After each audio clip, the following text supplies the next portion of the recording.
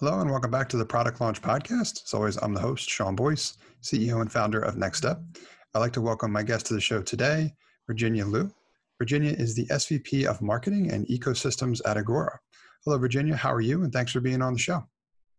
Hi, Sean. Good morning. It's good to be here. Yeah, thank you for being here. And we're excited to talk about the topic we have picked for today. But before we dive in there, if you could, give for our listeners more information about your background and how you became the SVP of Marketing and Ecosystems at Agora. Sure, happy to. I'm with Agora for about 3 years now. Before then, I was at Microsoft. I've done a variety of roles, primarily in sales and marketing. And the last role that I was doing at Microsoft was the director of Windows Developer Program. So I was part of this battle for mobile market share between Windows Phone, Android, and iOS, right? So I think the result is it's obvious now, but that actually I feel Windows Phone has a very great product. It was one of the best mobile phone that I've ever used. However, I think it was just too late to the market. So it was a really good lesson to learn, I think, for me and also for many people on the team. Sometimes it's really not enough to have a good product, right? Really how you go to market and the timing of go to market is super important. And then I think eventually I was looking around to see if there's a smaller company that I could join to have a bigger impact. I was at the career stage and I felt, I've learned enough. It's time to contribute and try to see a grow company. And then I met with the CEO of Agora at the time, and I realized, wow, this is really great product. It's a great video product. Really amazing to see the quality and the low latency. So I felt, wow, this is a great product. Really want to bring this product to market and see the success and try to grow this company. So that was pretty early stage and very glad that I did. And now I think Agora has grown to a much bigger company, and we also won an IPO this year. So it's really rewarding to see all the growth and all the success the company has so far. It's super exciting. It sounds like you've been, I know we've had conversations about this previously, but on a rocket ship of sorts, especially throughout this year, as demand for the services and the product at Agora has increased considerably. But before we kind of dive into talking about that, if you could give for our listeners a background in terms of what Agora is and the types of products that are offered at Agora. Sure. Agora is basically what we consider RTE PaaS, a real-time engagement platform as service, right? This is basically we offer API and an SDK for developers to build applications using real-time audio, video, and streaming. And so what it does is allow every app developer, whether you're using targeting mobile or web or even AR, VR, right? You can easily embed the video functionality inside your application without having to recreate the infrastructure. So that's it. In a nutshell, that's what we do. And fundamentally, the way that we're different from other PaaS providers in a similar space is that we build a really intelligent network. We call SDRTN. What it is a virtual network overlay connected over 250 data center, what we call the point of presence around the world. And that's the reason why our users can receive really high quality video because of low latency and the way that it routes traffic intelligently across the network. So I think that the easier way to describe the difference is like we're building a HOV link, right? So it's a carpooling over the public internet. So you can get your traffic routed through the fast lane. We don't have to be in the regular lane and being congested with all the other cars. I know I'm always looking for those lanes, so I'm excited to learn more about that from the product perspective as well too. And from our earlier conversations as well too, and of course through what's transpired in 2020 with the demand for productivity tools and access to infrastructure tools to enable better productivity. I know demand at Agora has changed considerably and in the fact that it has increased. So can you talk a little bit about how things have changed for you guys throughout this year? Yeah, absolutely. Well, since February, we basically started working remotely, and I used to travel to California every other week. But since February, I've been just stuck at home and work from home the entire time. But while in the meantime, our business is growing, right? As the demand spiked since March, and so we have a lot of requests, a lot of inbound, and the team had to grow. So we had to hire a lot of people throughout this year remotely. And so we really have to, I think we need to figure out a way to grow the team and grow the business with everybody being remote and hire new people remotely, right? So we actually had to practice what we pitch, which is a good thing, right? So we really use the technology to the fullest during this time. And we hire a lot of people without ever meeting them in person. We've done a lot of planning work and kickoff and business reviews and customer launch and all those things, virtually and remotely. So it's actually great. Actually, I think if there's anything, it proves it is possible. You can actually successfully grow a business and grow a team completely remotely and virtually. It's doable. So I think that really informs us of our strategy going forward. So how do you want to build a team now? Now we need to really think about how do we get I would say, essentially really take advantage of the fact that we can hire talent from everywhere, anywhere. So how we're going to, essentially, deploy our team and deploy our essentially future offices, right? So all of these things give us some new ideas going forward. Certainly exciting. I've heard some of those things in common with other teams as well too, as they kind of expand their global talent pool and things like that. So makes a lot of sense. Thank you for sharing. One of the topics that I wanted to ask you about specifically with regard to Agora, so you mentioned, right, platform as a service. And a lot of the products that we evaluate, they are products of it in themselves and sold that way, like a traditional SaaS product, as you might think of it. But in this instance, right, Agora, as you mentioned, kind of a platform as a service, it's more of an intermediary where it's like a series of infrastructure tools. So you're building the tools to offer to the market for which they can use to build other tools, right? So, right, case in point, how you would describe the platform as a service. So can you talk about the unique aspects of managing a product company like that when compared with a traditional SaaS company?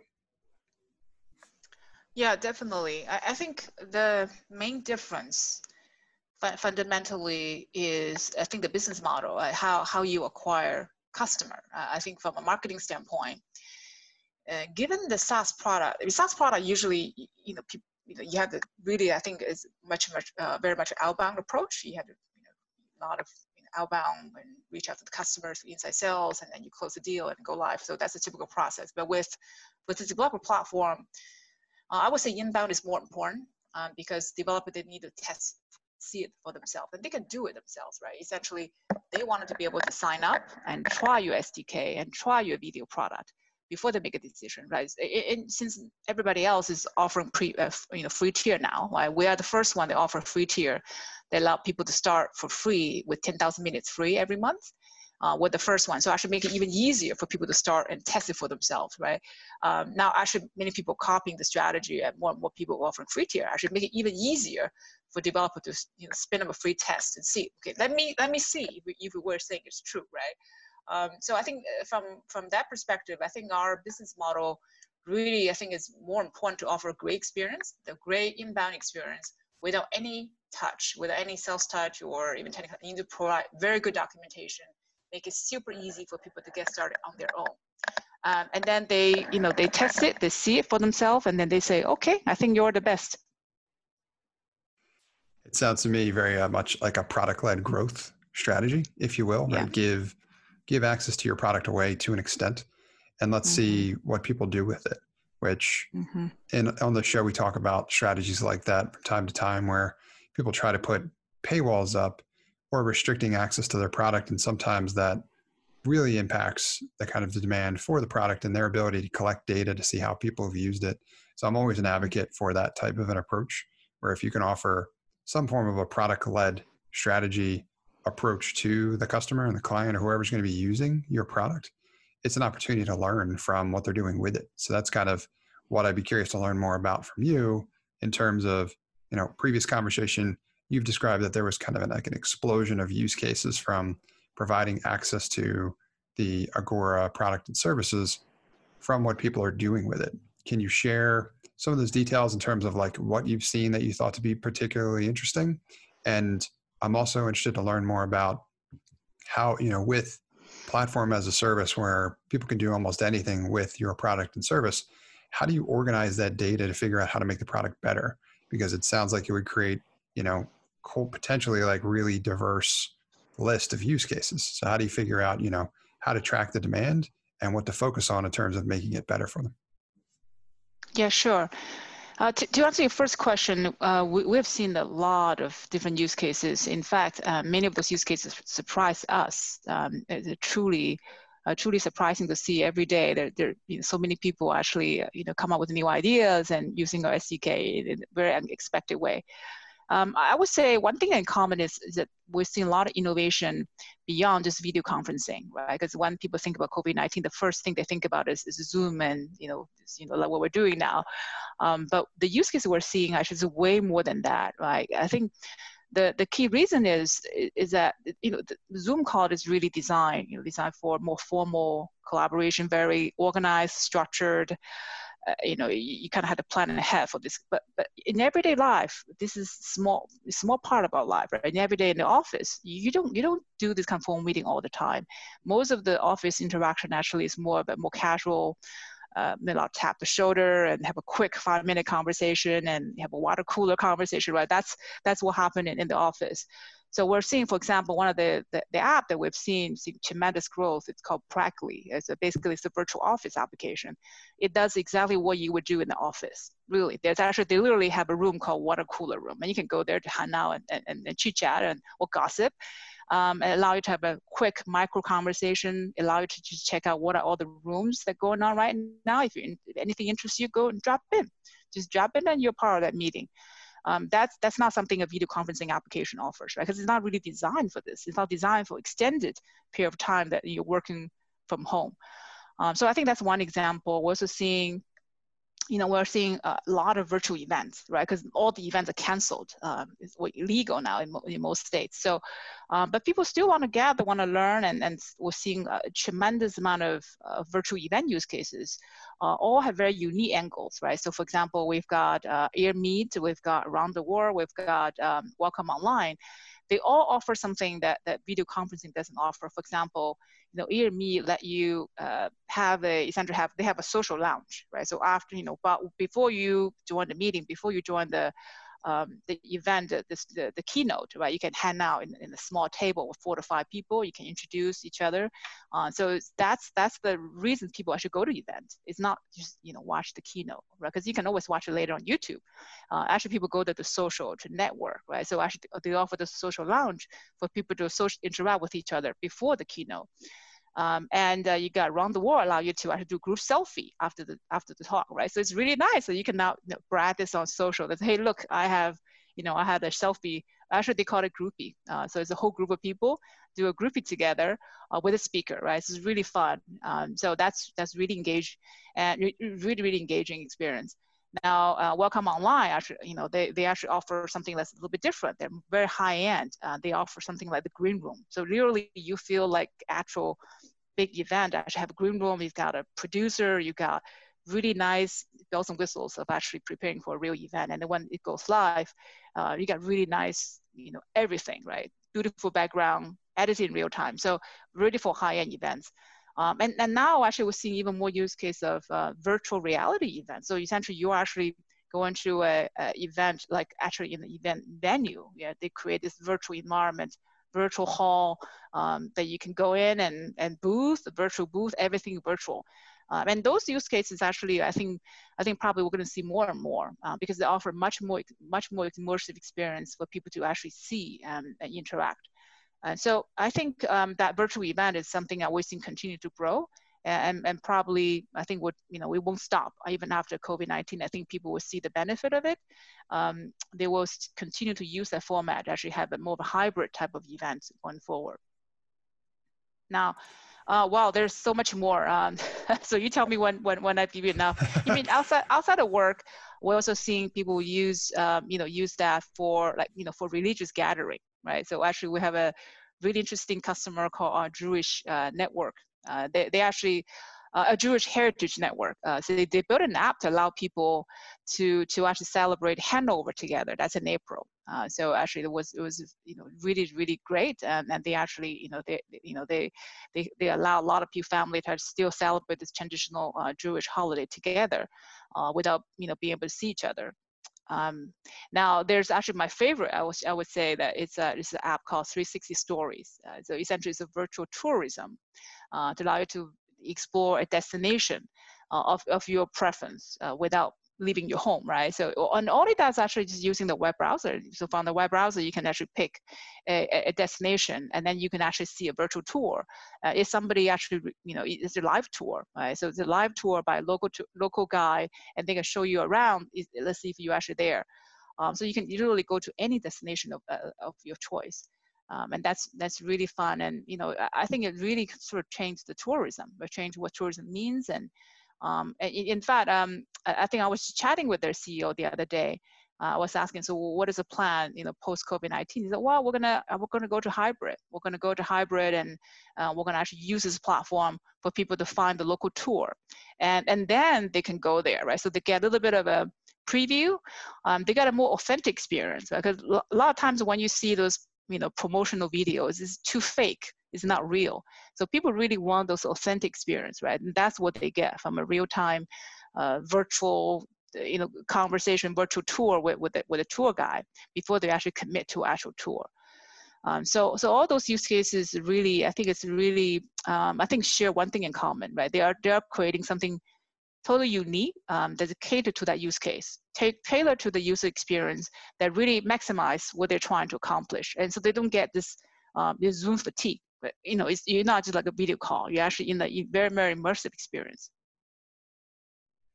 Yeah, it's always interesting to learn about the different use cases people are coming up with when you have a platform as a service product.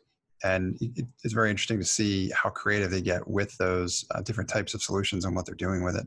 But can you give us a little bit of perspective in terms of, since there's such diversity to what people are using the tool for, how you can capture feedback from the users in terms of what they're doing with your tool so that you can figure out how to make it better? Data in terms of how people using the SDK, and also the type of feature they use, what API they use, and what platform they target. So we share those feedback with the product team, right? So that they can continue to invest in how can we make those experience better, right? I think there are really two angles. One is just looking at how can we make it easier for developer to use, just the time to market, and so make it a little bit quicker for developer to actually activate those features. And the other one, just what feature they're missing, right? So as a lot of times they may say, well, this is great, but I also need X, Y, Z that you don't have right now. So those are the sort of product gap or feature requests that we share with the product team. So I think that's, it's done, some of them just through, through just conversation, some of them through survey. And we'll do NPS survey on the regular basis. So we always ask our developers, what do you think and how can we improve? Excellent. Thank you for sharing, Virginia. So what would your best advice be for anyone else out there building a product company, right? I know there's a number of challenges presented as dealing with the pandemic and the difference in demand, depending upon what it is that they're doing. But given all of your experience, right, previously with Microsoft, now with Agora, what's the best advice you have for people out there looking to build product companies of their own? Well, that's a $1 million question. I think one thing is I always actually I think tell that to my team as well. It's just very need to be data driven. You gotta just need to collect the data, any data. There's no bad data. There's only bad interpretation of data. But you had to understand how customer using your product. You look at the user behavior. You need to understand everything. So data is everything, especially with a product-driven strategy, right? So I think you have to look at your not only your user profile, right? You really understand what they do. You have to really understand what they do and how they use it, and you want to make sure you offer delightful experience so they love it. And I think this is a key from a marketing standpoint, especially if you have a small budget. If they don't love it, they're not going to recommend it. They're not going to spread the word. So you're actually not going to maximize organic growth. So especially if a small marketing budget, you have to absolutely maximize organic growth. And the way to do that actually is create a just delightful product experience that they will love it, and they have no choice but to recommend your product.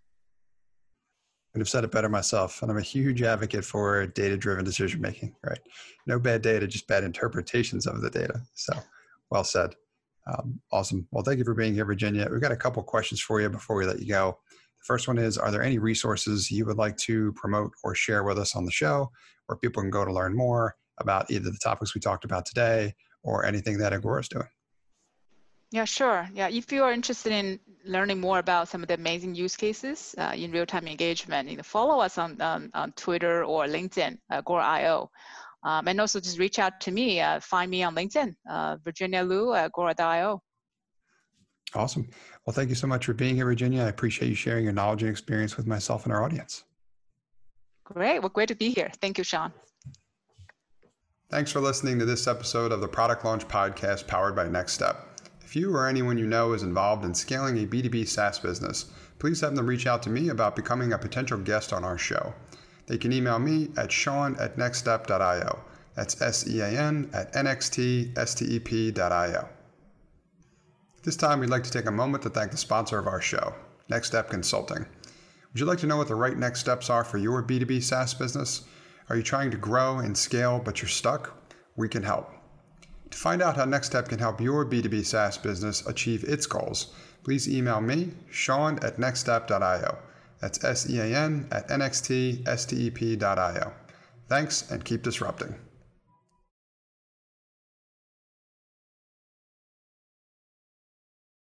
Hey folks, Sean here, and thanks for listening to this episode. I hope you got a ton of value out of it. If you did, I'd encourage you to also sign up for my free 5-day email course about launching a profitable B2B SaaS application for less than $750. If you'd like to sign up for that course, you can do so at nextstep.io/B2B SaaS.